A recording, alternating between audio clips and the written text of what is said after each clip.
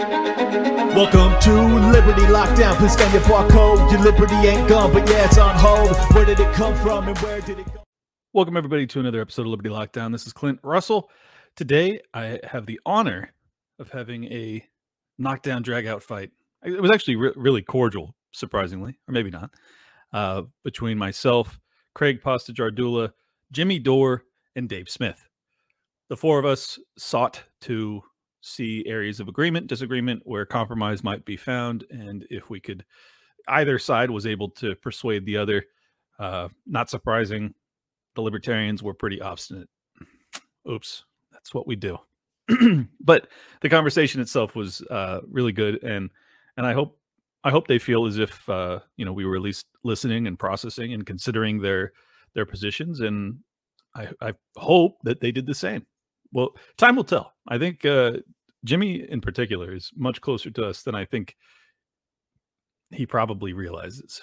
And I know that may sound condescending. I don't mean to sound that way, but anyways, I'll let you judge for yourself. It's a great conversation. Before we get started, we actually talk a lot about healthcare in this particular episode, deciding what would be voluntarist answers versus statist answers. And as you know, one of my sponsors has a great voluntarist option.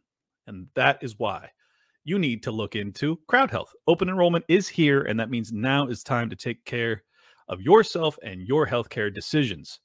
Let's be honest, the insurance model is broken. We detail at length why it's so broken in this very episode. Crowd Health has a better way to fund your healthcare costs. You can see any doctor you want, no deductibles, exclusions, or copays. You only pay the first $500 of any healthcare event. The Crowd Health community takes care of the rest. No exclusive doctor networks, no huge premiums or high deductibles, and no surprises. Take charge of your healthcare today with Crowd Health. Open enrollment is the only time you can hit eject on the broken system without penalty, so don't wait. And for a limited time, join for just $99 per month for your first 6 months when you use promo code LOCKDOWN at joincrowdhealth.com. That's joincrowdhealth.com, promo code LOCKDOWN.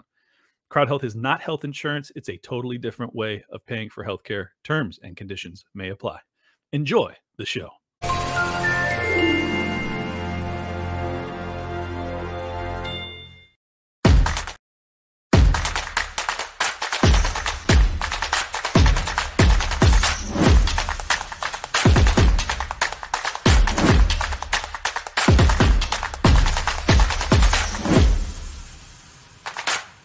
Hey guys, welcome back to the Convo Couch. And of course, my good friend Clint Russell from Liberty Lockdown is here.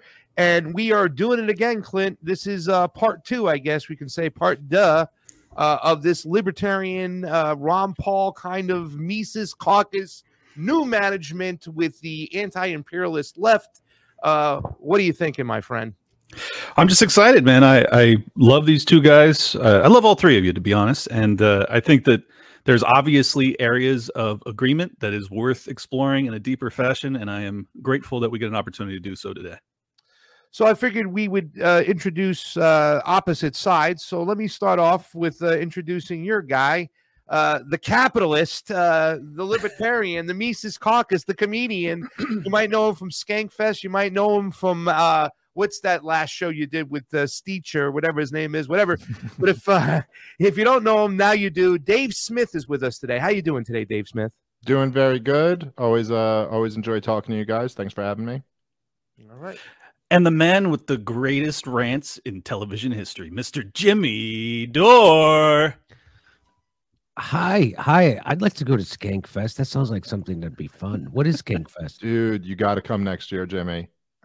Come out. It's in Vegas. Oh, it's hop, skip, and a jump. I go to Vegas for lunch. Are you kidding me? Come on.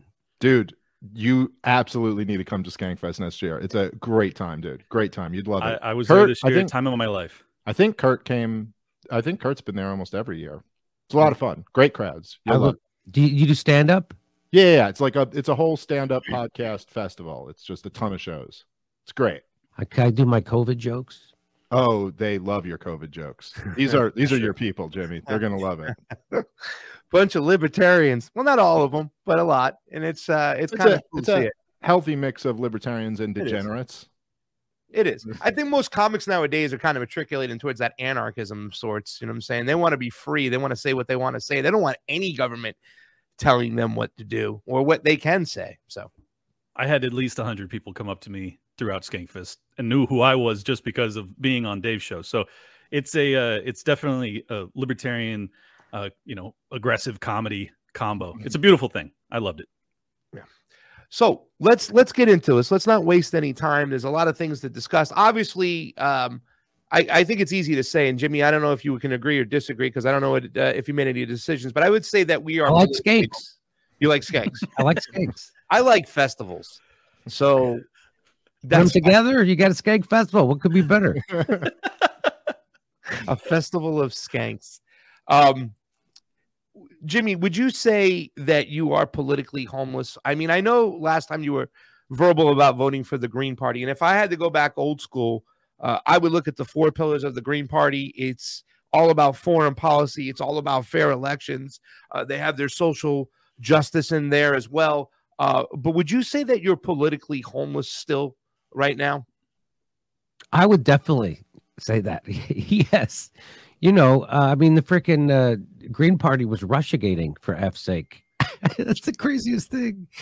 And so I don't, so that, I'm politically homeless for sure. Yeah.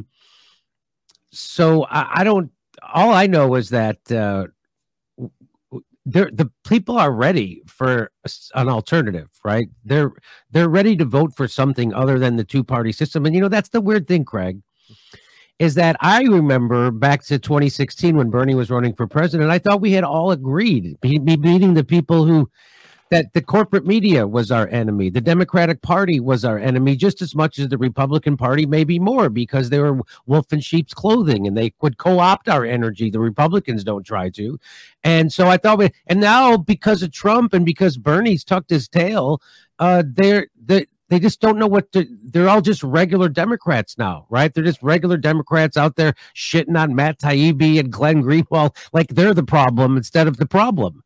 And so, I don't know what to do going forward, but I know that I tell people the best thing you should do is you should stop donating and stop voting for Democrats and Republicans and start voting for a third party, no matter what the third party is, because that's what I'm doing. I think that's all you can do. And, I would like my vote to count. Mm-hmm. So would I. And I'm in the same space as you. I'm politically homeless. Obviously, I think I've been looking a little bit more at the Libertarian Party because I am an anti-imperialist left. I think that's where, that is the label I'll wear most. I've got involved in politics because I couldn't stand our foreign policy. And when I was involved with the progressive movement, there was a lot of ignorance there. They didn't understand what was going on. So I started the Combo Couch to talk about foreign policy. And I think it's easy to say, and it's safe to say right now, that the most consistent politician of anybody to hold an office in Congress when it comes to foreign policy, the best policies has been Ron Paul. I mean, he's been consistent. Obviously, I supported Tulsi Gabbard, but I don't think she's been as consistent as Ron Paul has been. So that has always made me keep my eye open on the Libertarian Party. But with everything going on right now, as far as, freedom of speech, Julian Assange, the demonetization of all these shows, we have all experienced this. The Libertarian Party has come more into light. And then also we have the Mises Caucus now taking control of the party itself. And congratulations to Angela, for sure, McArdle, who is the now chair of the Libertarian Party, who just had a baby, right? So, I mean, congratulations to her as well. But there are questions that remain to be seen. Jimmy has said before, Dave and Clint, so you both know, it's, in the last show, Medicare for all is something that's important to him. Medicare for all, how do we get that done? But I also want to start on foreign policy first, because I think it's important. And I'll start off and I'll ask you a question, Dave, and then maybe Jimmy, you can jump in after Dave gives his opinion if you have anything to add up. And then Clint, why don't you back clean up and then give your opinion as well? Sure. Because I've said this before. Sometimes I feel the ideological handcuffs of the Libertarians and the Libertarian Party can be a problem. I interviewed Scott Horton at Freedom Fest, and I questioned him about whether or not he thought it was justified that Russia and Putin went into Ukraine. Because I am standing here, and I'm an anti-imperialist leftist. I don't believe in war as well, but I am also a realistic person about what's going on. And I don't think that the Russian Federation and Putin were left any choice. I heard you on Rogan, Dave, talk about the same thing, and you kind of had this whole mindset of like, hey, man, I'm a libertarian. I am anti-war. I don't want to get involved. But how can we say that Putin wasn't justified for going into Ukraine after 8 years of the government being overthrown? You both mentioned on that last show you went on the Victoria Nuland situation. So I'd like to hear your point of view on that. And the reason why I'm bringing that up is because I think that kind of leads to inaction. If we stick to our ideologies where we can't be for any military intervention after all these things have happened, how can we make decisions, outside of what we honestly believe when it's necessary to make those decisions in foreign policy? Well, so your concern is being if there was too much anti-interventionism, like in Russia or something like that, so they wouldn't support them invading Ukraine. Well, look, I mean, the truth is, and this is an interesting position for me to be in because I'm always arguing how America isn't justified in their interventions, but I think that Vladimir Putin, look, the United States foreign policy for the last 30 years, particularly toward Russia since the fall of the Soviet Union, has been just insane and reckless and evil and provocative at every single turn. They've certainly pushed Vladimir Putin. And at least according to William Perry, who is Bill Clinton's Secretary of Defense, he said that Vladimir Putin is operating under he believes that there is an American policy to assassinate and overthrow him. And I don't know if that's true, but it wouldn't be that shocking, if it was true. And so that's the kind of the position we've put this guy in. But no, I mean, he's not justified in invading the Ukraine because look, man, it's hard to get these estimates in the fog of war, but at least tens of thousands of innocent people have been slaughtered in the war. It's absolutely horrible. And the fact that he was, pushed by the most powerful, power centers in the world does not, like that. It's like, I think far too often people conflate people with their governments.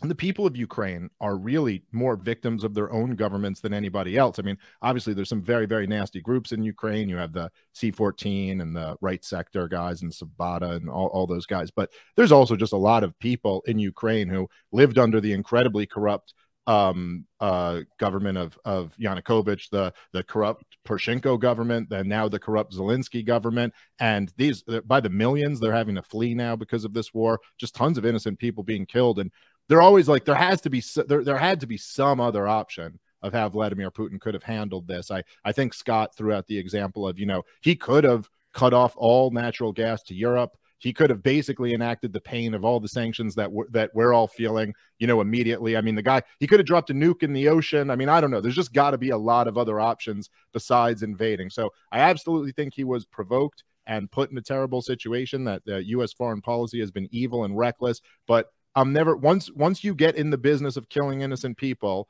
then no, the term justified doesn't really apply. Jimmy, do you want to jump in and say anything? Your opinions on that? Got you. So Craig, do you look at it as what Vladimir Putin did? Is that it's almost, do you look at it like in a defensive move instead of an offensive move? I think he exhausted all avenues. I think for 8 years they tried to push the Minsk Accords. I think that regardless of all the people, you talk about cutting off natural gas. Even if they cut off natural gas, even if they found a way to economically punish Ukraine, there were still 14,000 dead people being bombed in the Donbass on their border. So I mean, he exhausted every single avenue he could. In fact, we talked about Yanukovych before the show having to flee. When Yanukovych fled, he went immediately to Putin and said, "You're going to have to intervene, and you're going to have to intervene right away." A lot of citizens in Russia were mad at Putin and thought he didn't intervene quick enough. And now we have close to 15,000 people dead in the Donbass. So my opinion is that we have to call balls and strikes accurately here. And we have to say, yes, it is justified what we did on his border. And if we don't say that, how are we going to ever change our foreign policy? And it almost seems that in a way, by saying Putin and the Russian Federation wasn't justified, that some of our actions in that region were okay. And yeah, but that doesn't logically follow. It doesn't logically follow that if I say that Vladimir Putin's not justified for invading, then it somehow implies that we were justified in backing the illegitimate government and after they took over in 2014. I mean, look, even there are just other options here.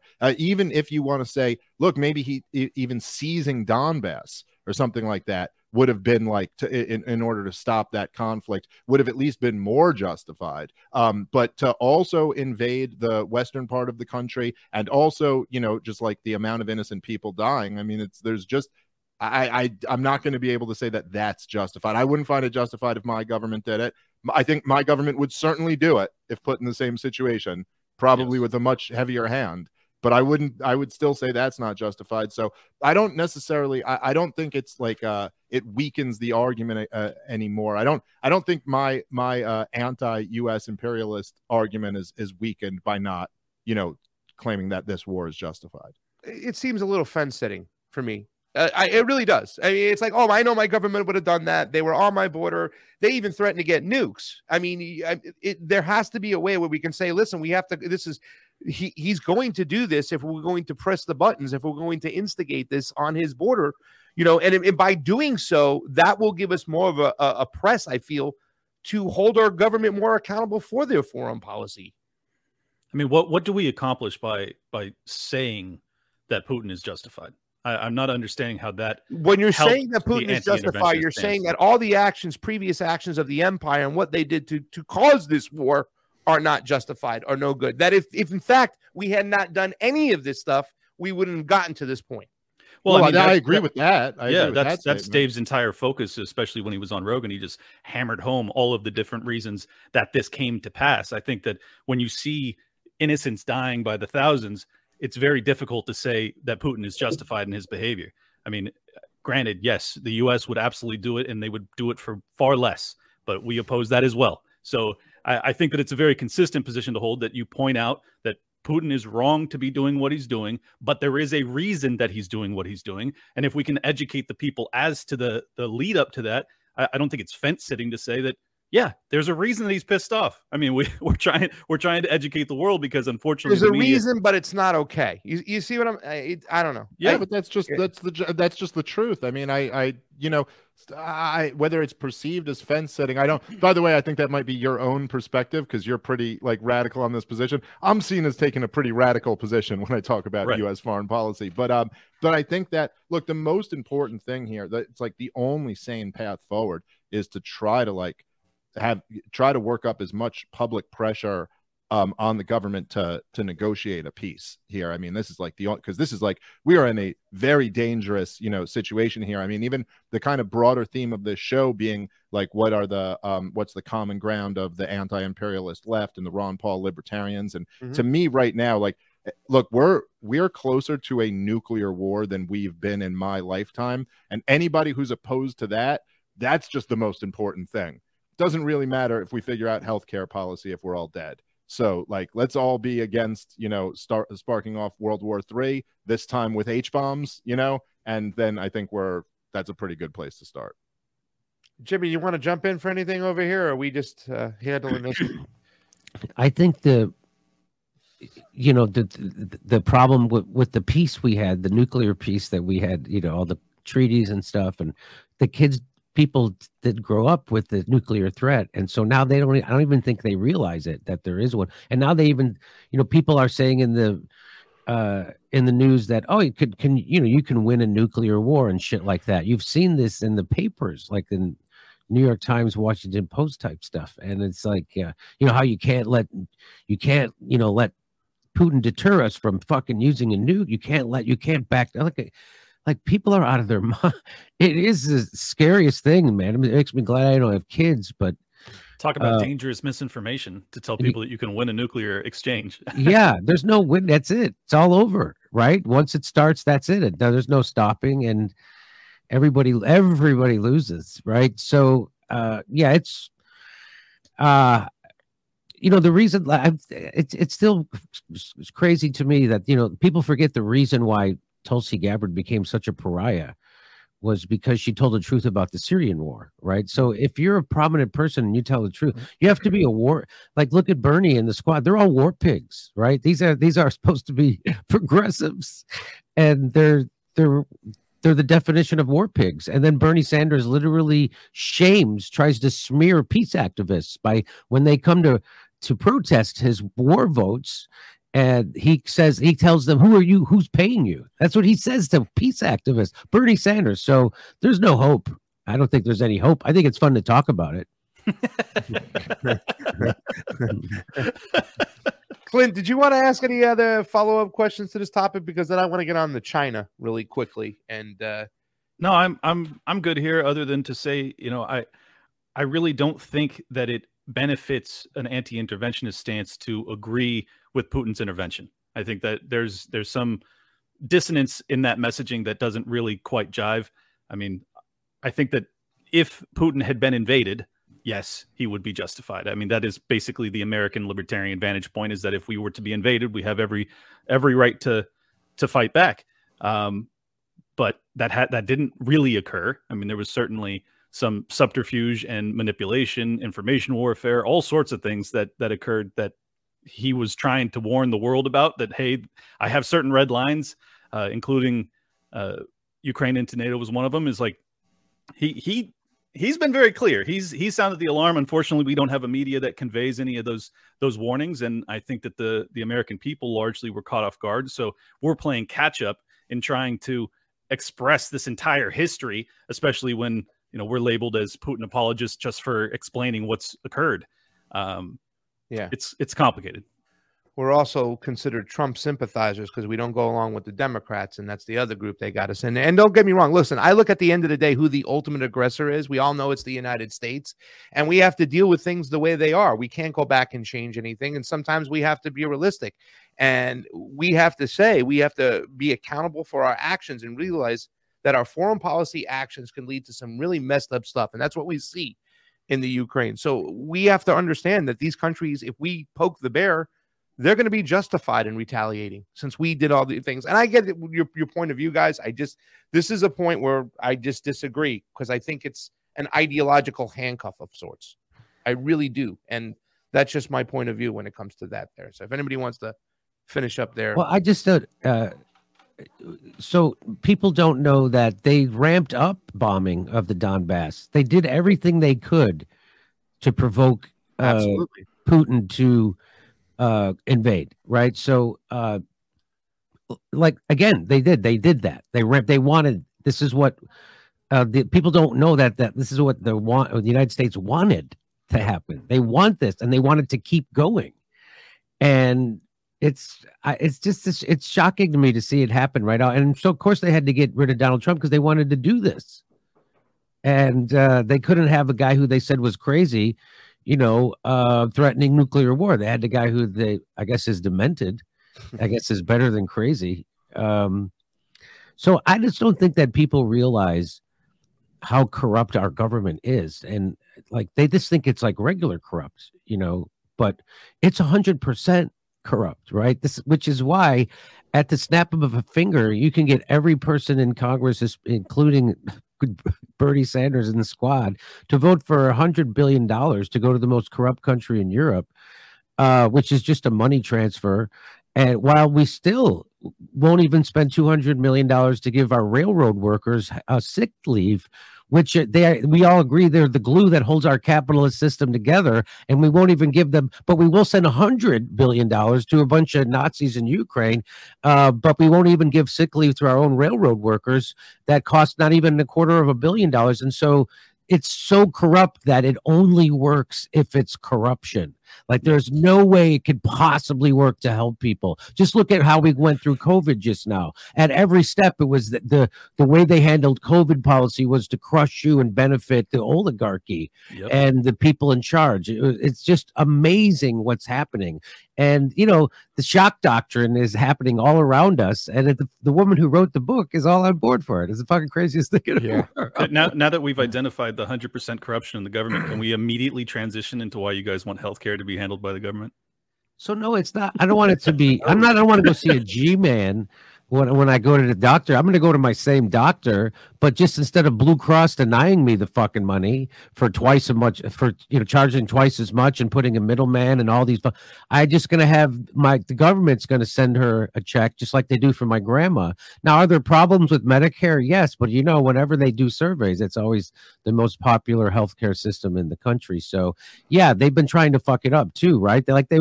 We have to. It's like you have to move a mountain just to get Medicare to be able to negotiate for goddamn drug prices. That's the level of corruption. I mean, it's unbelievable. When Barack Obama passed his Heritage Foundation healthcare plan, which was nothing but another tax giveaway to healthcare companies, big pharma. And you know how I know it was? Because when it passed, their stocks went through the roof, right? So if you like this type of raw content where people are actually telling the truth, well, there is a platform that is right up your alley.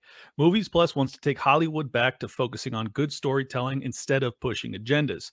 If you're sick of woke being jammed down your throat, they are the place to be. Freedom of speech maximalists over there. I've had these guys on the show. They're awesome. They have a new original series called Q Sent Me about the Q Shaman. It's the real story of January 6th. It premiered on November 11th, and they have original episodes of that airing approximately every month or two, where you get to actually get to know this guy, this legendary figure. He's a fascinating guy. I've already watched the first episode. The streaming platform works flawlessly. In addition to their original and exclusives, they also have thousands of titles, all commercial free for just $5.99. My audience can use the promo code Liberty and get $5 off the annual subscription.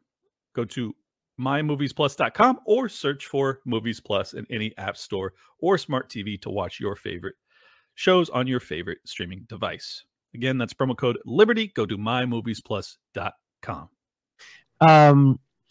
So no, I don't want the government to run it more than just like you don't want it to run it. I do want to take a capitalist out from in between me and my doctor, especially a predatory one like health insurance companies.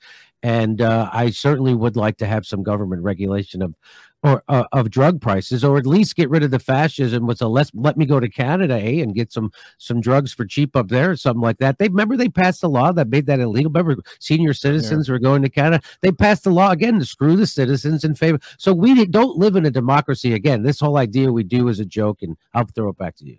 No, I agree, man. That was great. Well, let me say this much so you guys can get on this, because since we're in healthcare, because this was the next subject to get into. Where I'm at with Jimmy is being proactive in healthcare.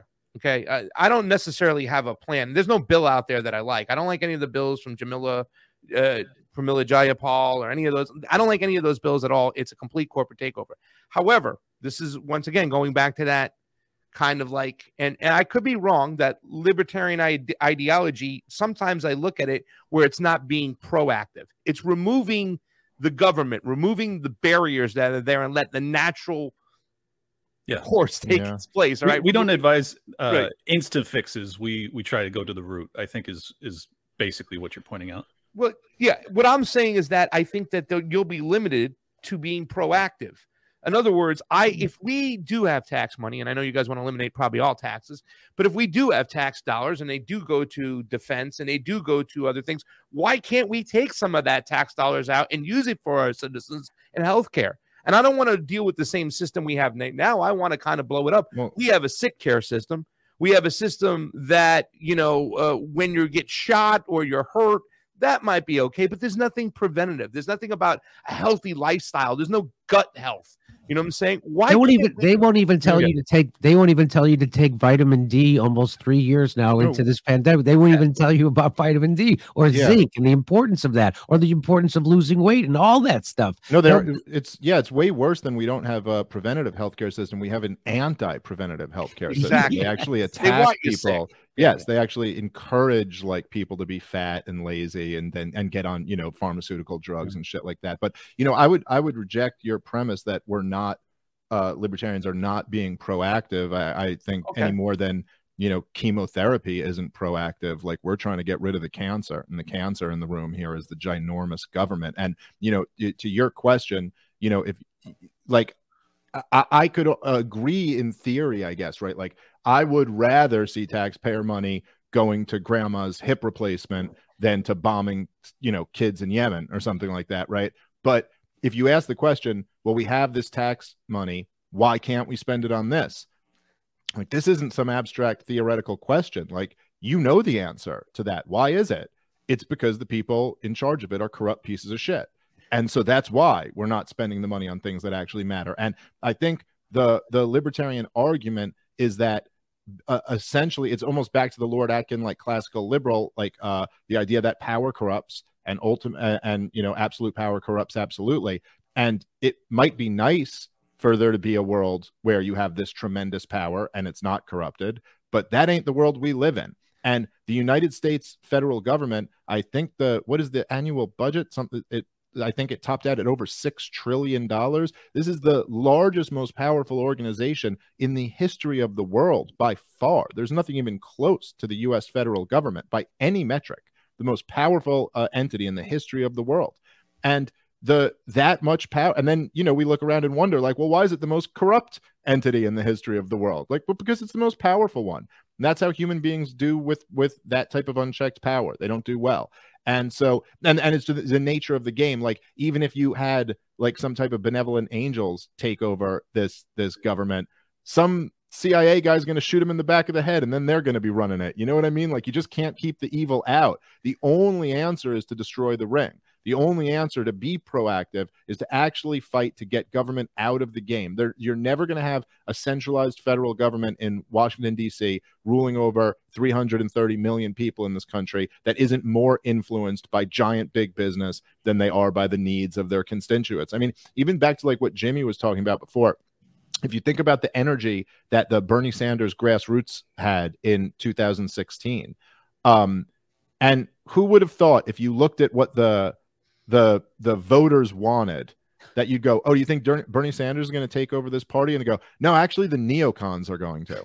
That's unfucking believable. How much desire was there amongst the grassroots for that? Zero, less than zero, but it doesn't matter because that's politics. It's not actually accountable to people. Even whether it's a democratically elected government or not is kind of irrelevant to this. It doesn't really matter. It's like, it doesn't matter whether Barack Obama won, with his 65 million votes or whatever it is he got, or whether he had just been put in by Goldman Sachs. He was still governing for Goldman Sachs either way. Could you tell the difference? Because I couldn't. Right. Well, let me just add too that you have examples of NHS in the UK where you have people that are having their healthcare threatened because they are accused of being racist. You also have examples, obviously, in Canada. These are similar. The reason I'm bringing these up is because they're obviously closer to what you guys are recommending. You have now recommendations for euthanasia for a litany of cases that are not ultimately something I would like to see doctors recommending people kill themselves for. And then last but not least is to demonstrate that this is also occurring in America, because I believe that we are closer to a state-run system than not at this point. You have examples of medical treatment being withheld based off of race. During COVID, you had people that were only receiving treatment if they were a minority, and if they were Caucasian, they were being denied it. I mean, these are just examples of, once you have the state involved in these decision-making processes, not to say that there aren't downsides of having a true market with supply and demand, shortages, everything else, that there are problems with a free market answer, that I'm not going to deny any of that. I just argue that it gets far worse when you rely on the state to have that level of power and that level of say-so, particularly if you're going to rely on a state that we all agree is deeply, deeply corrupt. Jimmy, do you have anything before I jump in there? Because, well, I mean, you look around the world, right, and you look for the best examples. The nightmare that you predict just doesn't bear out. Scenario in places that give their people health care. You go to France or Norway and stuff. I've been, the Italy place. It's fantastic. It really works great, and people love it. I mean, you always have to fight corruption. I mean, but the last thing you want to do is add this huge profit motive into corruption in the first place. And the problem is the system that we have, that of elections that are financed by the criminals. And nobody wants to get rid of it. I mean, everybody complains about, just look at this. So everybody complains about, Citizens United. The goddamn Democrats had control of that. They never fucking bring it up. They never do shit because they all serve the same people. So you're right. We do have, it's a super corrupted system. If you had a better alternative to Medicare for all, I would be for it, but you don't. So that's the problem. Clinton, you want to respond, and I'll, if you want to hit that, because I don't want you to answer too many things at one time. Go ahead. Yeah, sure. I mean, I agree with you on an Instafix level. We don't have a better answer. I think if you go to a state solution, single payer solution, you're going to have more care for people that don't have care right now. I think that the longer term answer, though, is to allow the free market to work, and we don't have a free market. And I believe that you're essentially applying a Band-Aid to a bullet wound, and I don't think that you're going to like the result in the long term, particularly when you're dealing with a government that is so corrupt already. And, while I can appreciate your examples of Norway or other countries that do it in a better fashion, I think that we aren't dealing with a government that is that. I really don't think that they, particularly if you're opposed to, say, social credit scores and things of that nature. I really do believe that the dystopic fear that I'm bringing up as to what may occur if we enable the state to dictate who does and doesn't get care, I think that we're headed in the wrong direction. So why can't we work collectively as a nation to help our citizens out? I mean, a libertarian person is going to have a business, right? He's going to have to make decisions. He's going to have to take chances. He's going to have to be proactive. Just because this government was bad, does that mean that we can't be proactive in any way, shape, or form? That our only mechanism is to make sure that government never exists, and the hopes that the free market might work its way out and stuff? I mean, why can't we work collectively to help our own citizens? That's the only thing I don't understand when it comes to a libertarian mindset. Well, because ultimately you're disconnecting the end user, the patient in this scenario, from the provider, which is the doctor. And as long as you do that, you're never going to get the care that you ultimately desire, because you have someone else. You still have a middleman. It's fascinating because you guys are great at identifying the fact that, like, the insurance company is a middleman you would like to do away with, right? Well, you're just replacing that middleman with the government. So you're still going to have this issue. You guys talk about removing the profit motive. The profit motive is not removed just because it's state ran. You still have people that are either going to get into medical services or not, based off of the ultimate outcome that they receive from doing that line of labor. And if it's not adequate to them, they're not going to pursue that line of work. And if that happens, then you end up with shortages, and ultimately you don't have enough supply of medical care for the demand, and then you end up with death panels and all this other shit. So it's like, But don't you take? Can I just jump in this second? But please. I don't want to forget your point. Yeah. Don't you take your? I think you're mixing things. So when you take the profit motive out of denying me service, you don't take the profit motive out of medical services, but you take the profit motive out of denying me a medical service, which there is one now with an insurance company. And if we do it like Medicare, that takes that profit motive out of denying me care. You see what I'm saying? So that's So that's different. Yeah, no, you're right. But there's still a financial incentive for the government to deny care too. I mean, why is that lifted? Yeah. So I think sorry, because my power just flickered and I got kicked out. So I'm jumping in here, but I think there's often a tendency from left wingers to ascribe this idea of a profit motive to the private sector and then advocate for the public sector, as if that profit motive goes away, as if there's no greed and corruption within the government, even though, as we all know from all of this, obviously they're just they're just as motivated by those same factors. So yeah, I mean, it is, to some degree, it is profitable to deny people care. I think that's the way to mitigate against that is you want to have not a government run system, and not the kind of cartelized government fascistic system that we have today, but a system of true competition. This is usually the best thing to guard against that, where if you are screwing over your customers, somebody else can rush in and take that business from you. Look, I mean, the truth is that human beings are motivated by self-interest.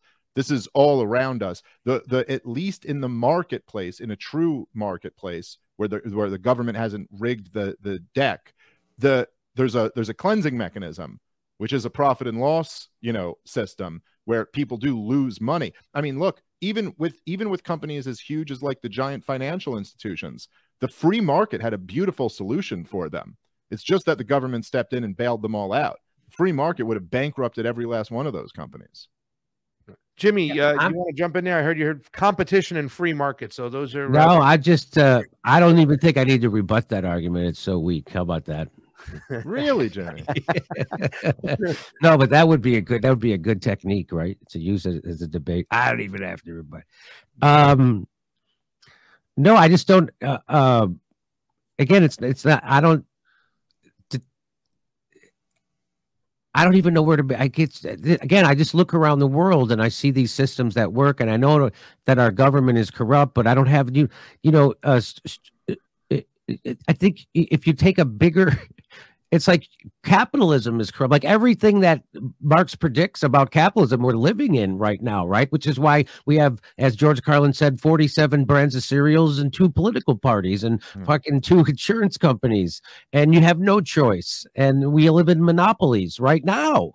And that's what happens when you. So I just want to start the insurance. We all, so instead of having, insurance companies that split up in a monopolistic fashion, there's their coverage for everybody. I just say we start everybody's in the same insurance pool, and we all pay into the same insurance pool. So Medicare isn't like a healthcare system; it's more like a healthcare insurance system, and we all pay into it. And if your doctor says you need treatment, then you have to have people who are watchdogs to watch for corruption, like you do for anything. Of course, there's gonna be.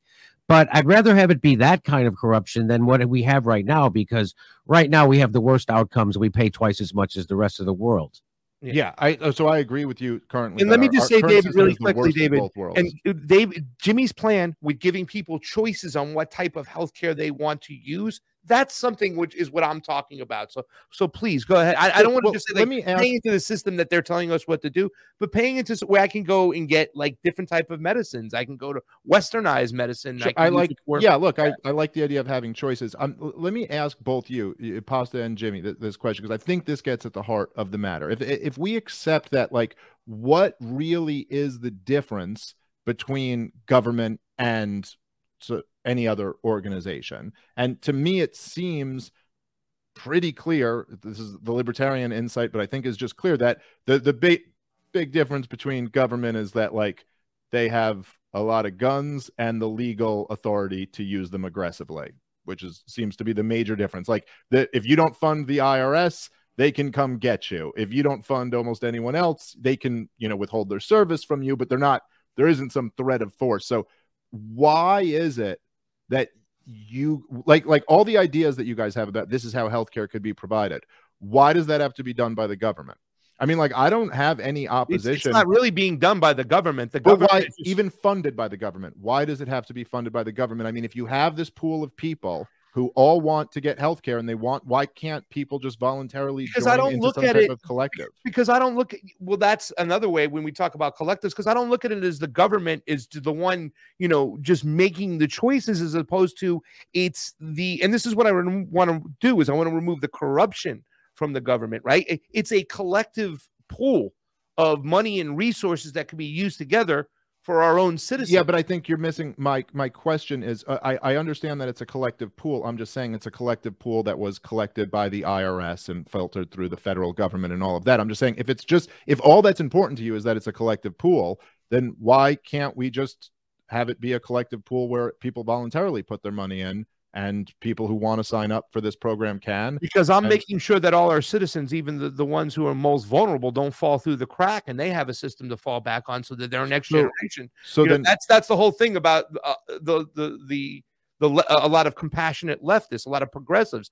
We want to make sure that the most vulnerable, the most poor in our society, have healthcare. We believe healthcare is a human right. Well, I get it, but I mean, I think that I think it would be compassionate if you were putting your money up for poor people to have healthcare. I don't know if it's compassionate to just say, I want the IRS to force everybody else to put their money up.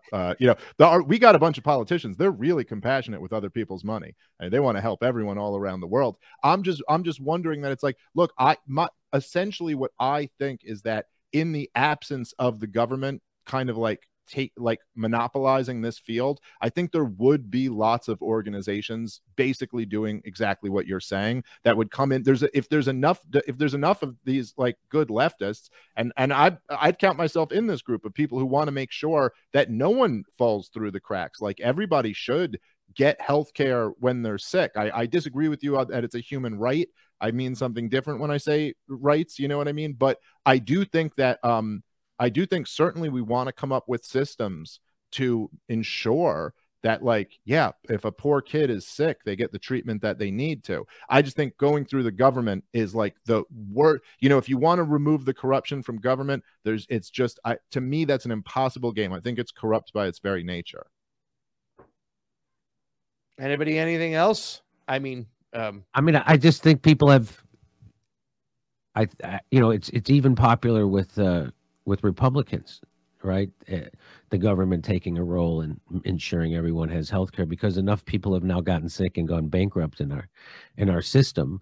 And and we all know, I mean, Bernie Sanders did lay it out for us that implementing Medicare for all would raise your taxes, but it would overall save you probably, a ton of money, right?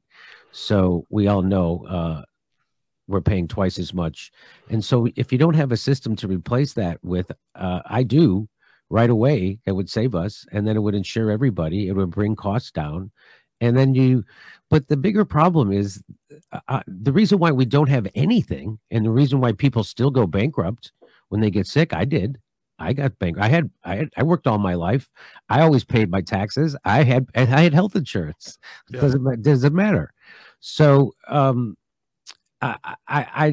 we really have to work together, I think, to first get money out of politics, because that's what is at the root of the war problem, the war machine, which is why they can ramp up $132 billion in war spending under Trump, for Christ's sake. The guy who said he was an anti-interventionist, they ramped it up $132 billion a year. And that's not just 1 year, that's every year in perpetuity. And that's enough money for so what my point is, we have enough money, we can all have nice things. We can end homelessness, people can have a living wage, right? We can all have health care. We have the money, but we want to give $5 trillion to the richest 1,000 motherfuckers in the country at the beginning of COVID, right? That's the shock doctrine. They're doing it, and that money wasn't for you. And then they dangled a couple of months of unemployment in your stupid faces, and you all fell for it, and you left those politicians off the hook for doing it.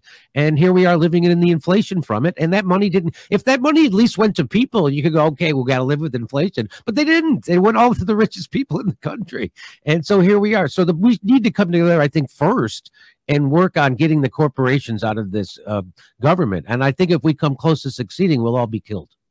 Yeah, you might be right about that, that last part. But I think that I think really what you laid out there to me is like the most yes, after the war issue, the most obvious kind of like common ground for, good leftists and good libertarians to agree with is that, even if it's like we have these arguments in theory about government, transferring money from the wealthy to the poorer, you know what I mean? Or a more free market, laissez-faire system where government doesn't redistribute wealth. But the reality of the situation is that our current system has huge transfers of wealth by the government from the working and middle class to the billionaire class. Yes. And it's like, and who's for that? Like no one ever makes an argument in theory as to why that's a good idea. Like, I think like truckers should subsidize billionaires more or something like that. You know what I mean? And like, that's the current system. So I would agree that just not doing that, like ending that, would make things much better. And to Jimmy's point, I do think that it's kind of hard to measure. I've seen some people do these projections where they try to,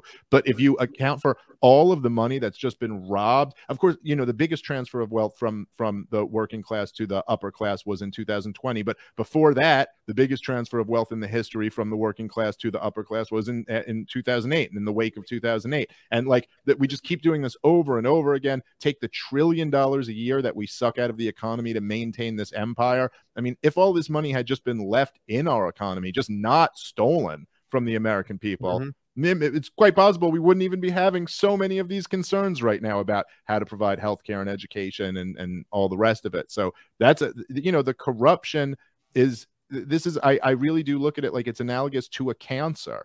Like we've got this cancer, and it's the biggest cancer in the history of the world, and it's killing this country. So that's why I think we need an aggressive, proactive treatment of libertarian chemotherapy. Guys, ladies and gentlemen, thank you so much for joining us today. We're here on Rockfin Rumble and YouTube as well. We're the libertarian Ron Paul Mises Caucus style blokes here with me and Jimmy Dore, the anti-imperialist left. We couldn't get Sam Bankman-Fried. He wasn't available for today. So instead, we're doing this panel right now. He is available. He's free. He's a free man. Well, I mean, it's ridiculous because he's sitting there. They're like, oh, you lost all this money. And now, no, you didn't lose that money. You stole it. You should be locked up. And that's the way it should be. Anything else on healthcare before we get out? I mean, listen, I think it's a quagmire we have to figure out. I think that there's a way we can be proactive and not just remove the barriers that in front of us to find a way to collectively make things happen. You know, Dave, we talked before the show about Cuba and Castro and how he was kind of forced to communism. And I go down to Latin America, Global South a lot. And those people are forced in this collective mindset, whether it be socialism, communism of sorts, because the empire's boot is on their neck. But, you know, there are some good things. And Jimmy pointed out, it's been done around the world. We found a way to fund healthcare and have some decent systems. I'm sure all those systems will have flaws. And I know you libertarian guys are probably sitting around and pick at it left and right. But I do think that this is a door. This is discussions we need to have, because if we are to have a compromise, if we are to come on over to maybe vote libertarian, I voted libertarian first time. I voted for one conservative, Jim Marchant, for Secretary of State here in Nevada, and all libertarians down the ballot. It was the first time I've ever done anything like that. And I'm willing to go look at that compromise, because we had Cynthia McKinney on the other day. We had a show, and we're going to release this. We talked about the Libertarian Party. We talked about the third party. And it's like I tell Jimmy all the time, ballot access, baby. The Libertarian Party on ballot access alone is the only third party out there. And that's why we have to seriously sit here and say, is there a compromise we can come along and get to that 5% and maybe get some recognition? So my compromise position is this. I'd be willing to compromise on guns if they would be willing to compromise on Medicare. Ooh, that is a tempting deal. Dave, come on. Well, look, I mean, I think I think my compromise position basically on healthcare or any other government service, and I think it's a reasonable compromise that good left wingers like you two should really consider, is that the solution just can't come from the federal government of Washington, D.C. We got to stop looking to this most corrupt, most centralized authority, and at least start pushing these things from more local versions of government, if that's what you're going after, that at least those governments are going to be more accountable to the people. The people are going to have more of an influence. Like, your vote is exponentially more valuable to a local politician than it is to a politician far away in Washington, D.C., and that the only solutions that are going to come out of this are going to be local ones. And this is the problem with, and you see it even, more as there's like this trend of like global governance, even with all of the COVID things. I mean, like, how corrupt the World Health Organization and the whole Davos crowd and all of them. I mean, the idea that you would ever have any type of decent governance on a world level, and it's not that much different than these 330 million people in the United States of America, all looking to just the most corrupt swamp. And I agree with Jimmy that in theory of like getting money out of politics, kind of like the idea of big business influencing big government and their policies. I just think that even if you had all the rules in the world that says they can't donate to their campaigns, it's like when you're spending $6 trillion a year, you are moving mountains economically. I mean, just to give a perspective for this, like Russia's GDP of the whole country is like $1.6 trillion. Yeah.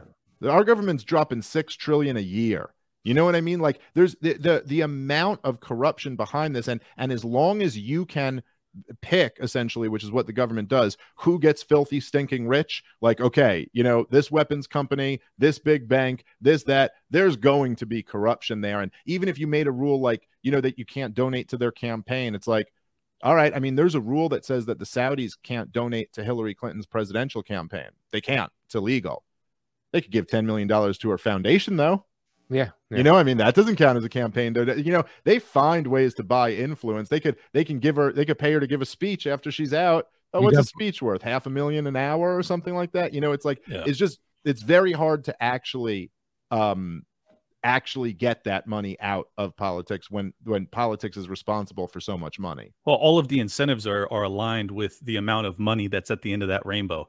And until we diminish that pot of gold that's sitting there, you're going to continue to have cases like SBF and FTX that are deeply corrupt, and they get away with it because they're fucking scum of the earth, but they're deeply in bed with the regulatory establishment, not to mention, you know, the political establishment. And it's unavoidable. I think that's at the root of it. Until we diminish the size of the state, we are going to have an incredibly and increasingly corrupt one. Yeah, Bernie Madoff should have made more political donations. Well, yes. I mean, while we're destroying the size of the state, I still think so.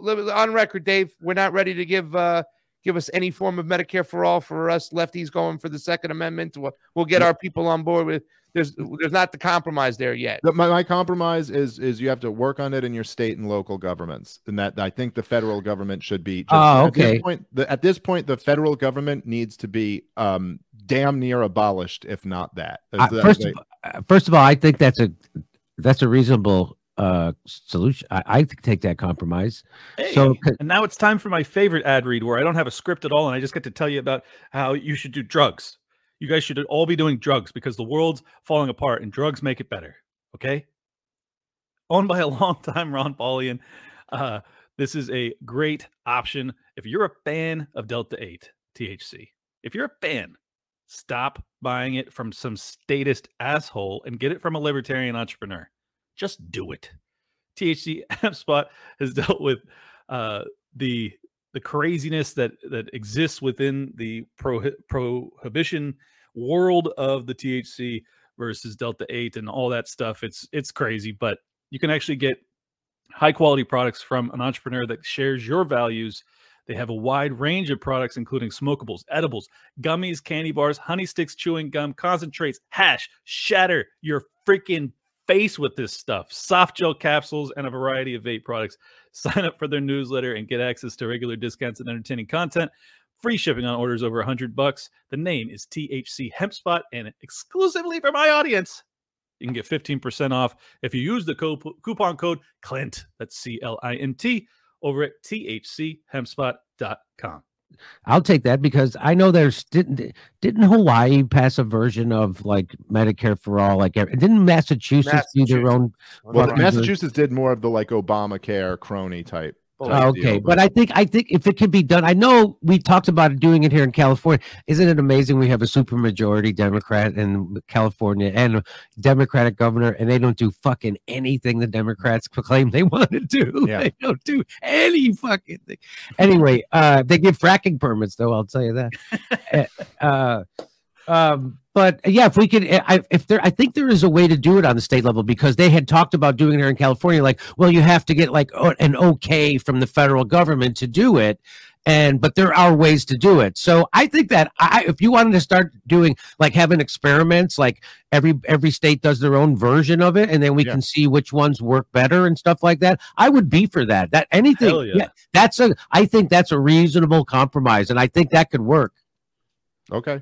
Sure. Yeah, I think that's like, I think federalism in that sense of like at least having like let's see if we could get one of these local governments to do something in a non-corrupt way, you know what I mean? And then like you said, Jimmy, there's kind of at least there's some pressure where like if one state's doing it better, there will be, you know, like look, even like with the crazy like lockdown insanity, how many people moved to Florida, moved to Austin, Texas, and moved to these areas where they were just like, I may disagree with everything else, but like I can at least like live a life here and I don't have to like be like masked indoors, you know? And so maybe if there were states that this state is doing their healthcare so much better, that would draw, you know, that people would vote with their feet, and then that would put pressure on other states to adopt these better systems.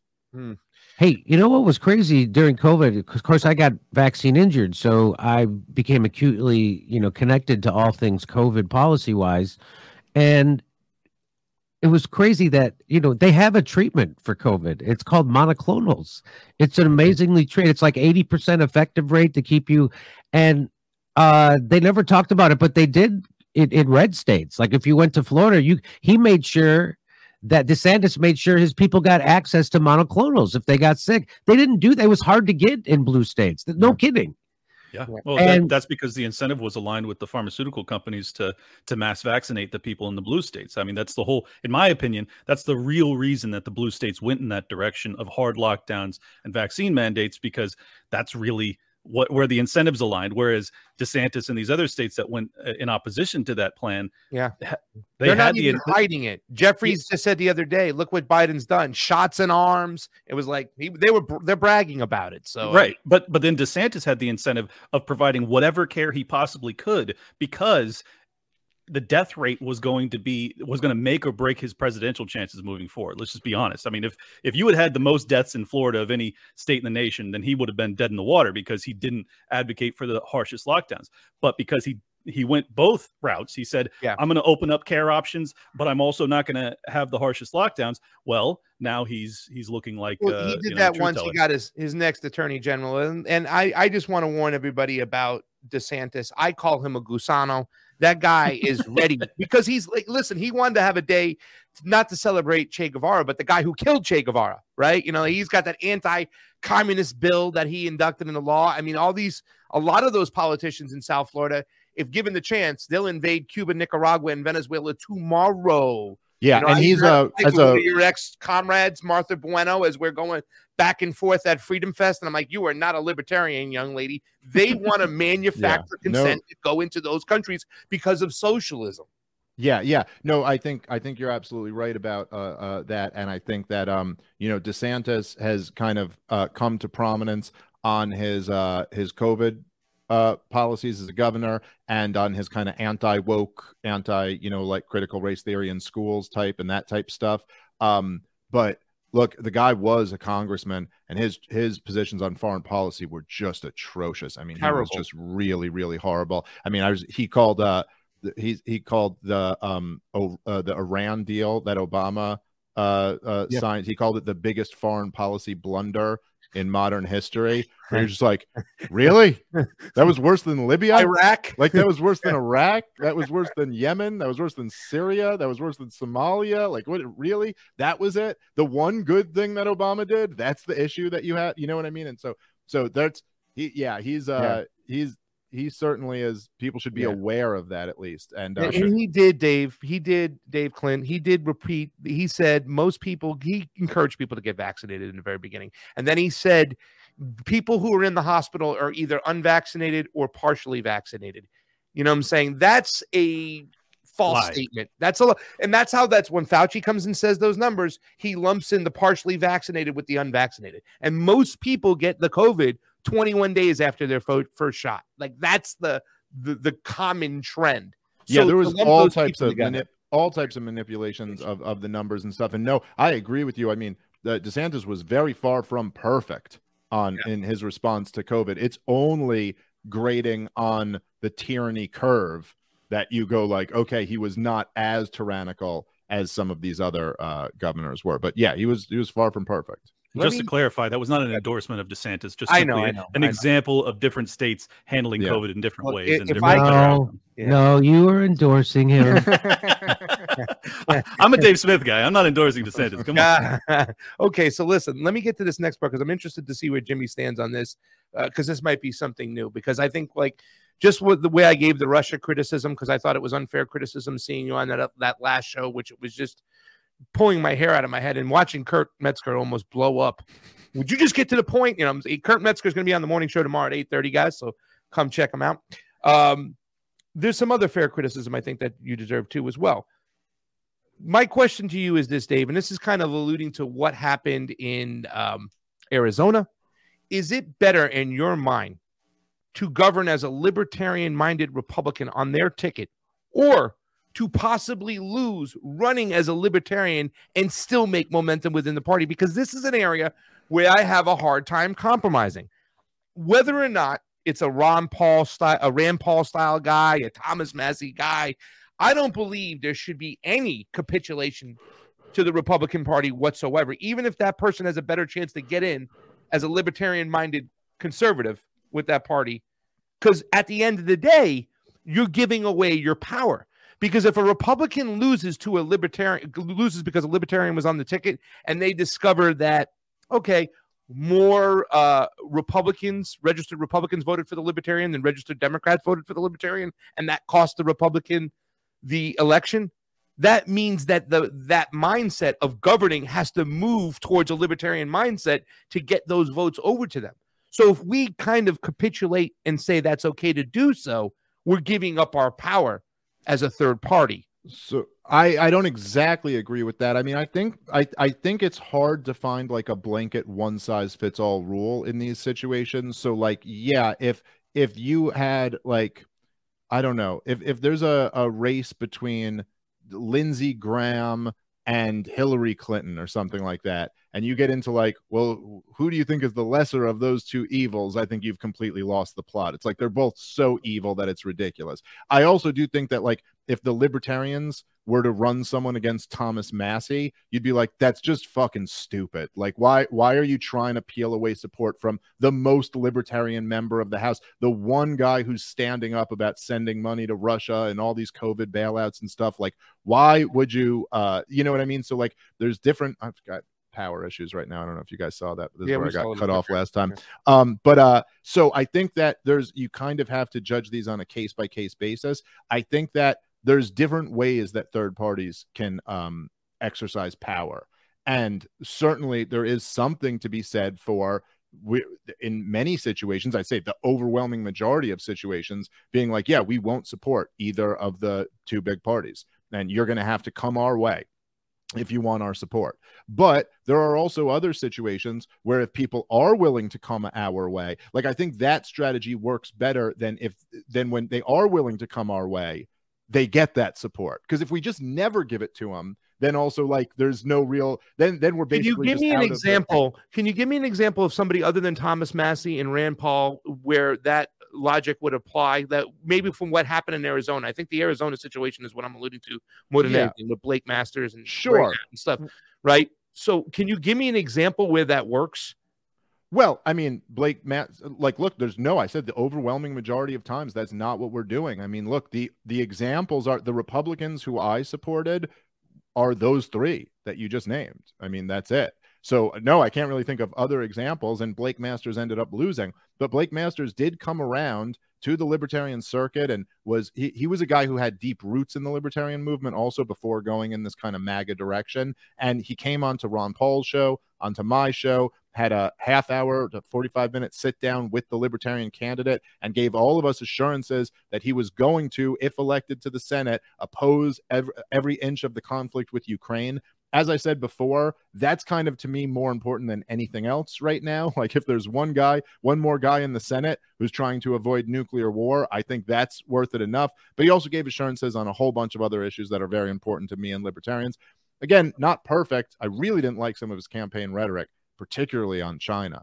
But, you know, it's these situations. Blake Masters was a little bit of a unique situation. I could send you articles that Blake Masters wrote in like 2007, 2008 time, anti-war pieces that are like some of the most beautiful anti-war pieces. You would literally you'd be like, who wrote this? Yeah. I want to go volunteer for this guy. Now, he's not talking like that exactly anymore. No. He's talking more like a MAGA guy now. Yeah. But it was still kind of like, maybe there's something there. Certainly a lot better than Mark Kelly from my perspective. So look, as I've said always, I think it's debatable. I think there's an argument over when you should and when you shouldn't. I think most people would agree with me with Rand Paul and Thomas Massie. A lot of people agreed with me with Blake Masters. Some didn't.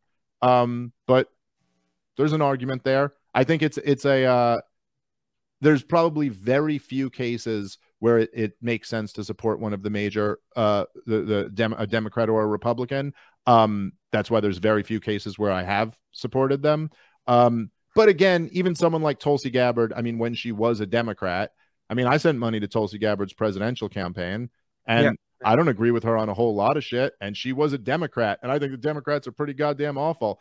But I still went, you know what? I want to hear someone in those debates making the anti-war case. And she's the only one who's going to do it.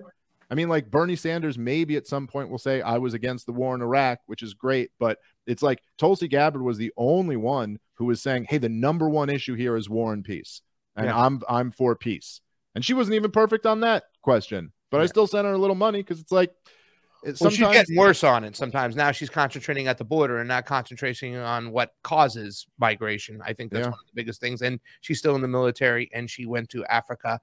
Clint, do you want to add on that before we bring Timmy on here? Because just real quick, let me just put a capstone on it. I think that the reality is, if there was 535 Thomas Masseys, the Libertarian Party wouldn't exist. I mean, but there isn't. There's one. So until we have that kind of influence, that you have that great of representation, which we're nowhere even close to near, there's plenty of reason for the Libertarian Party to be very principled and hold the line and force people to decide if they want a third option or not.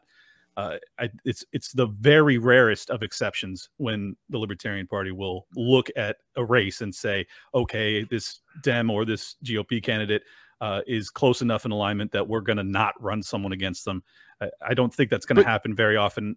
Go ahead. Yeah, no, and I was just saying, like, my example, I think I used this hypothetically on a Twitter exchange or something like that. But like, if Tulsi Gabbard, for all the problems we could all say, that we have with her now, but like, if Tulsi Gabbard were running against Lindsey Graham for the Senate seat, the Libertarian was like making the difference to throw it to Lindsey Graham, I would absolutely recommend that they drop out of the race. I'd be like, listen, it's so much better to have Tulsi Gabbard than Lindsey Graham. Like, I don't know. It's like, it's not perfect. It's still far, but there's such a clear difference here. And if the Libertarian Party was drawing votes from Lindsey Graham, I'd be like, stay in and go at him hard. Like, there are certain situations where one outcome is so much preferable to another one that it's a little bit crazy. As you said, like, we don't want to be just handcuffed to our ideology. You want to live in the real world a little bit and be like, let's try to get the best outcome here. Okay. These are always rare situations. Look, I understand that too. And as an independent, voting for Tulsi Gabbard, hoping that she does something in the Democratic Party,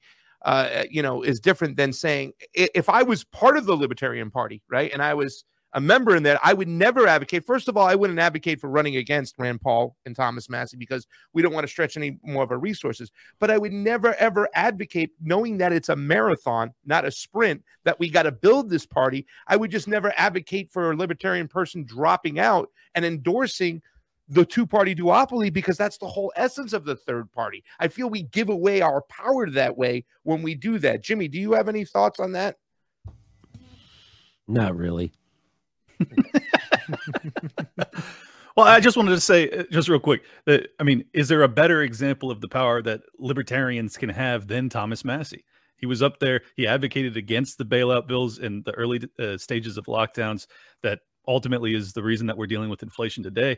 I mean, his impact cannot be overstated, really. It's been a godsend to have him there. So, like, these are really good examples of where our power is actually wielded best by not preventing him from attaining that ring of power.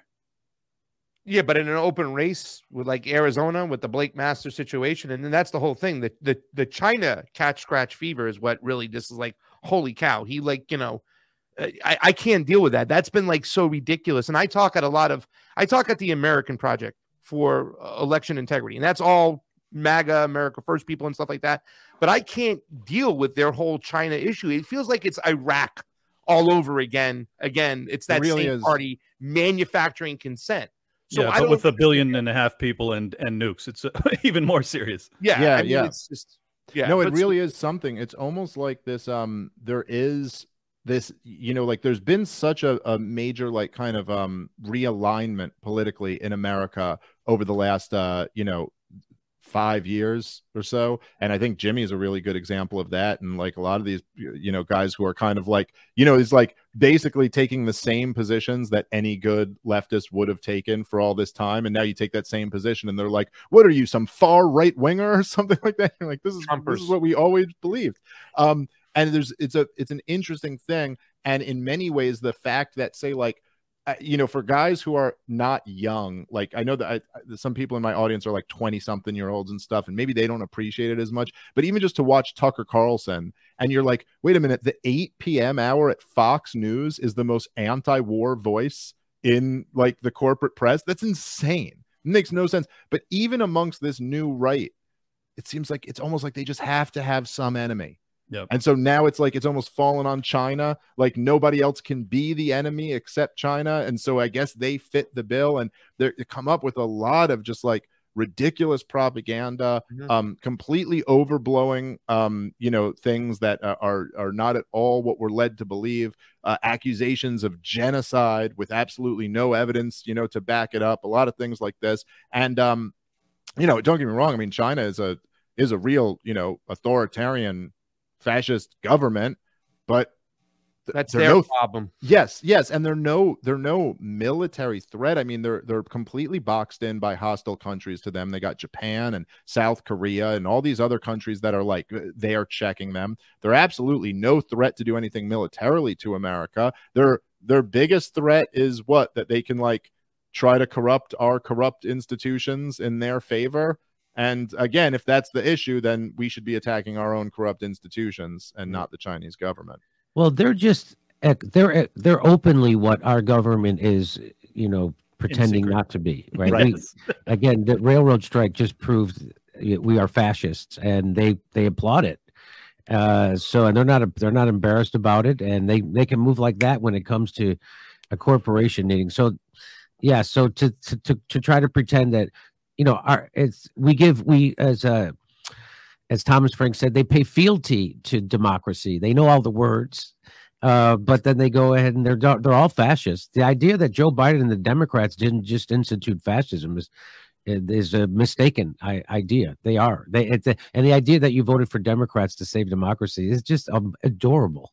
It's fucking adorable. Well, the funniest thing is that all the like intelligence on the threats to democracy come from like the CIA, and you're just like you're like, okay, so our permanent unelected, government is concerned about the threats to democracy. Like what world are we living in that anyone believes this? Well, not to mention that the CIA is responsible for toppling more democratic leaders in the world than anybody probably. So it's all ridiculous. And then the obvious fascistic example of the Twitter leaks that came out recently, where you have FBI sitting down with the heads of most, if not all, major social media platforms dictating what is allowed to be spoken and who is allowed to speak. We're dealing with fascism on a major scale. All right, we got 8 minutes left, guys. So let's just do this wrap up right now. I want to hear really quick. The only thing I also want to talk about too, and we can get to maybe if we ever do a third one, is regulations. Because me personally, I would ban fracking tomorrow. I just would. I'm going to be proactive. It messes with our water. This isn't about global warming. This is about our water. We need water to live. We need its life, not the fact that it starts earthquakes and whatnot. But that's a regulation I would put into play. And I would want to know how a libertarian would handle that, because that is a protection for us.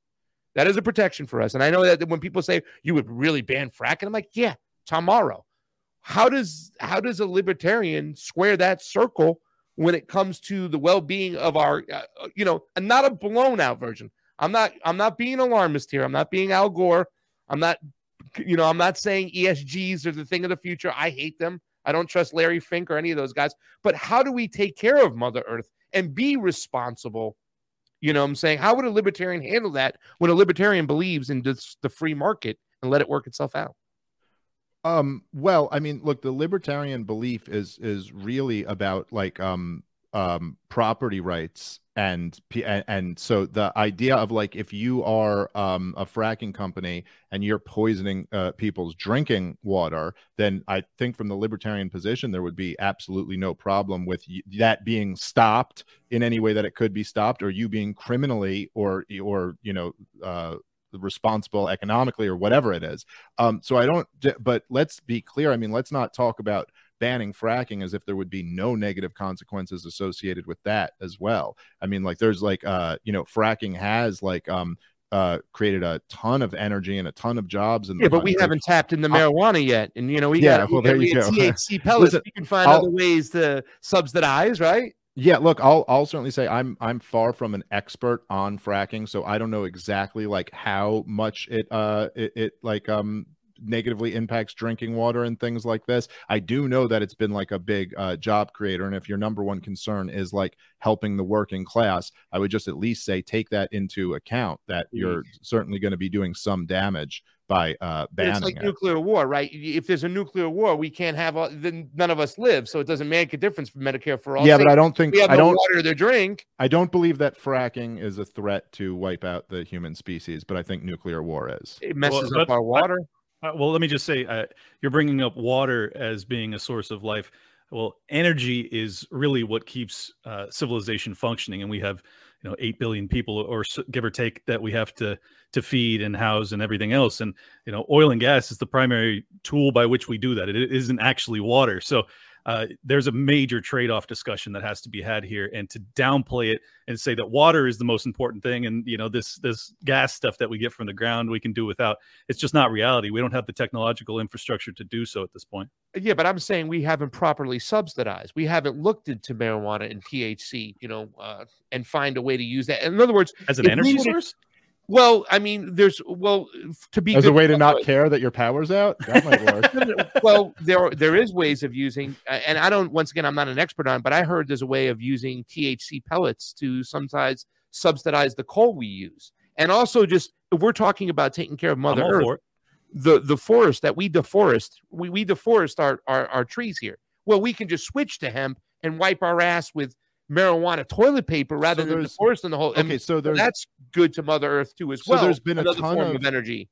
Look, there's been a long history in this country of completely crony laws that have banned all types of alternative, instruments like hemp and stuff like that are put there because of the same thing. These big corporations who buy off politicians and get laws written in their favor. So certainly, as a libertarian, I'd be completely on board with eliminating every single one of those restrictions. Now, I will say that I get a little bit skeptical about people who go like, well, there's lots of these like kind of like which might even be true ultimately, but people go like, well, this could be a potential energy source, or this could be a potential energy source. And I'm all for people like trying to look into those, people investing money in them, and hopefully one of them someday. But when we're talking about what can actually power a first world like modern economy right now, it is fossil fuels and nuclear energy. That is all that we have, and that's just the bottom line. Like that's just the reality. But we don't subsidize. That's the problem. We do subsidize. We don't subsidize enough. We're not using currents. We're not, you know what I'm saying? Okay, fine. I mean, you can always, but again, there's also problems with that, is that you end up, it's very hard to know. The thing about having private investment is that people invest because they think they're going to get a return on their money. Government investment is usually just buying off some crony company, Solyndra type stuff like that. So it's one thing when you have the government investing in this, the problem is it's a tricky thing to know what's good money and what's bad money. What's the good investment and what's the bad investment? And you don't always know with these things. And I'd rather private individuals invest, and if they lose their money, rather than forcing the entire American tax base into invest and not knowing. But let me tell you something, man. I mean, feel however you feel about climate change and how big of a threat you believe that poses. If we're really going down this road that it seems like certainly Europe is going down, and it seems like there's a pretty big push here in America to go, that point Clint was making about how important energy is, people are going to find out real quick. Real quick, they're finding out this winter in Germany. Yeah, exactly. I mean, these plans of like, they're only going to sell electric cars by the end of whatever it is, 2035, I think, in California or something like that. It's like, okay, maybe the only way here is just to wait, and people can see exactly how this works. Your power grid cannot support it. It cannot happen. It's just, this is like a math question. This isn't a question of like what you believe ought to be done for the planet Earth. You literally cannot have it. You're going to be living with roaming blackouts. So if that's okay with you, and you're just like, well, that's the sacrifice we made. Said, I don't think we've tapped into other forms, and I hate to use the word. That may be true. No, you're right. We haven't. But they killed the electrical car here in America. They literally didn't let people buy the car. They took them away from them. Not to mention that the electricity, the majority of our electricity in this country comes from coal anyway. So it's kind of stupid when you. Let me just add real quick that the primary energy source that we subsidize right now is oil and gas, because we have the military industrial complex throughout our lives that has been its mechanism for subsidization. And simultaneously, they have suppressed nuclear development, which would have been an answer to much of our issues. So I don't believe that you can, once again, it's like I want a more diverse option set when it comes to energy sources. When you entrust the government with that decision-making process of subsidization, you don't get the ultimate best result for the people or the world. And I think that if you're just going to believe that you can force them down the path that you want, it's unlikely, because the financial sources are already so entrenched. The oil and gas industry, even though they're being largely put out of business, they're also being subsidized to go down the alternative tech pathways that will give them a stranglehold on the new marketplace too. And it is true that I believe if you look at the numbers, that electric cars reduce the overall carbon emission, that because like you're burning so much less gasoline, but they also plug into the power grid, which is as you pointed out, mostly what in the country, coal, natural gas, so okay, the issue there then becomes, can the power grid sustain the United States of America all driving electric cars? And again, this is just a math question, and the answer is no. It just can't be done. We're not there yet. So if we come up with some other, like if we redo the whole power grid and have it set up in a way that it could sustain everybody driving electric cars, maybe there's a conversation to have there. But I don't know. I would highly recommend anybody go listen to the exchange from a few months back in Congress between Thomas Massie and Pete Buttigieg.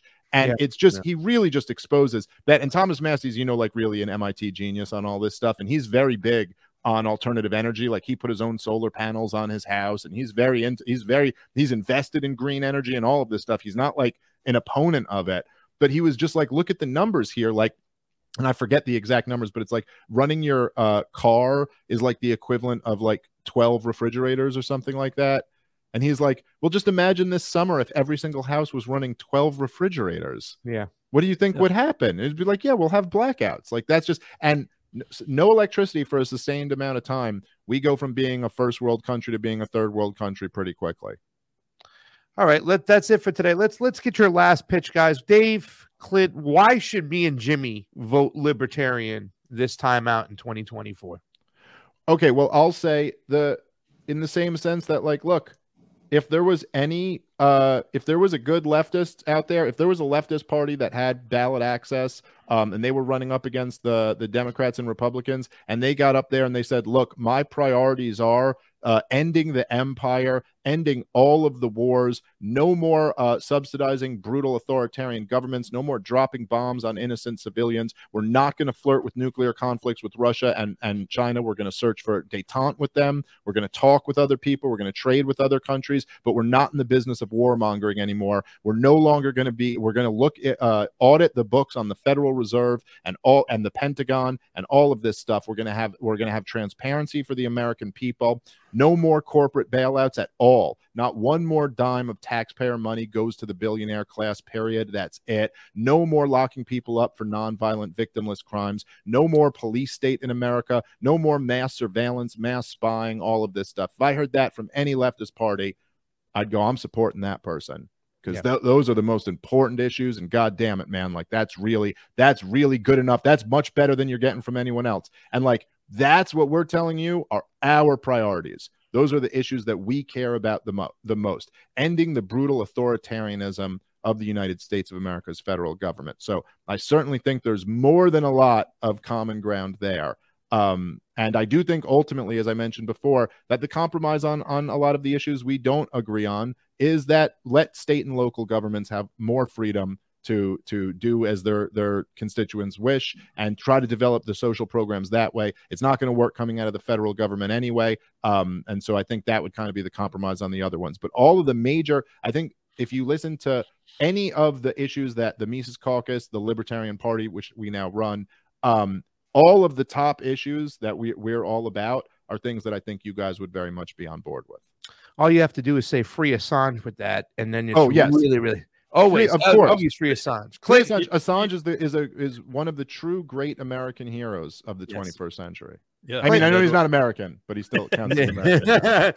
Clint, finish it on up, and then I mean, goodness gracious, I don't know if I could make a better pitch, much less add anything to that list, other than to say that I don't think that we differ nearly as much as you guys think. I think that we identify basically all of the same issues. We have many of the same concerns, particularly when it comes to healthcare and making sure that people are able to take care of themselves. We just have slightly different opinions as to how we see that future come into the present. And ultimately, I believe that, we mean what we say, and that's the thing that you are not going to get with the duopoly at all. So I really appreciate your guys' time, and I appreciate the open-mindedness to have this discussion. I know that we weren't able to come to the ultimate compromises on everything that you probably wanted to hear, but I think that we're making progress, and I appreciate your guys' willingness to discuss it. By the way, I just can't get on board with your white supremacy. Give it time, Jimmy. Give it time. I gotta sit you down in front of a few more Kanye interviews. You'll start to get it. I was just gonna say Kanye is actually gonna be Dave's VP candidate. So I don't want to break. Is that what's gonna happen? No, it's not. That Kanye stuff. I saw you've been making some opinions about that, Dave, as well. I saw you say some stuff, and Jimmy, I didn't know what you think about the whole Kanye situation. Well, when I saw the reaction, I was like, did they think he was funding Nazis in the Ukraine? That's not. Wait till they find that out. Anyway, LP National tweeted that out just yesterday, actually. Well, I wanted to just let people know, if you want to follow my work, go to Liberty Lockdown. And I had Dr. Robert Malone on, which was an incredible discussion. Unfortunately, I could not put it on YouTube because we talked about the global psyop that we've experienced, and he actually acknowledged it, which I did not expect. So it's a fascinating conversation. I will also be having on Dr. Joseph Ladapo, who is the Surgeon General out of Florida, one of the few people that actually opposes some of this madness. So that'll be an interesting conversation too. And if you want to follow me, it's at Liberty Lock Pod on Twitter. Dave, where do they follow you? Oh, at Comic Dave Smith on Twitter. I'm on Instagram too. But other people run that. But my podcast is Part of the Problem, Legion of Skanks. I'm out there. Well, cool. And Jimmy, where can everybody find you? Of course, very pro skank. Always have been. Pro skank. JimmyDore.com, baby. JimmyDore.com. Pasta Jardula Convo Couch. AM Wake Up. Are you still? I'm sorry, but I didn't mean to cut you off. But you're still in LA, right, Jimmy? Yes, I'm in Studio City now. I'm gonna be out there in a couple weeks, man. We should. Hit me up. Okay. I do shows on Friday night in Studio City. We'd love to have you on. Okay, absolutely. Okay, pal. Sounds like a plan. Convo Couch, AM Wake Up tomorrow morning on AM Wake Up. Kurt Metzger will be there. Convo Couch, Vanessa Billy. Next week we have on Dr. Peter McCullough, and we also have Gerald Celente on. If you don't know who Gerald Celente is, come check him out. He's a badass. That's it for everybody, guys. Thank you so much for watching. Combo out. We'll speak to you guys soon. Thank you, Dave Smith. Thank you, Jimmy Dore. And thank you, Clint Russell. We'll see you soon. Thank you guys so much for tuning in. I love those guys. I love all three of them. And I hate that there's this perception that there's a lot of animosity from their end towards ours and from ours towards theirs.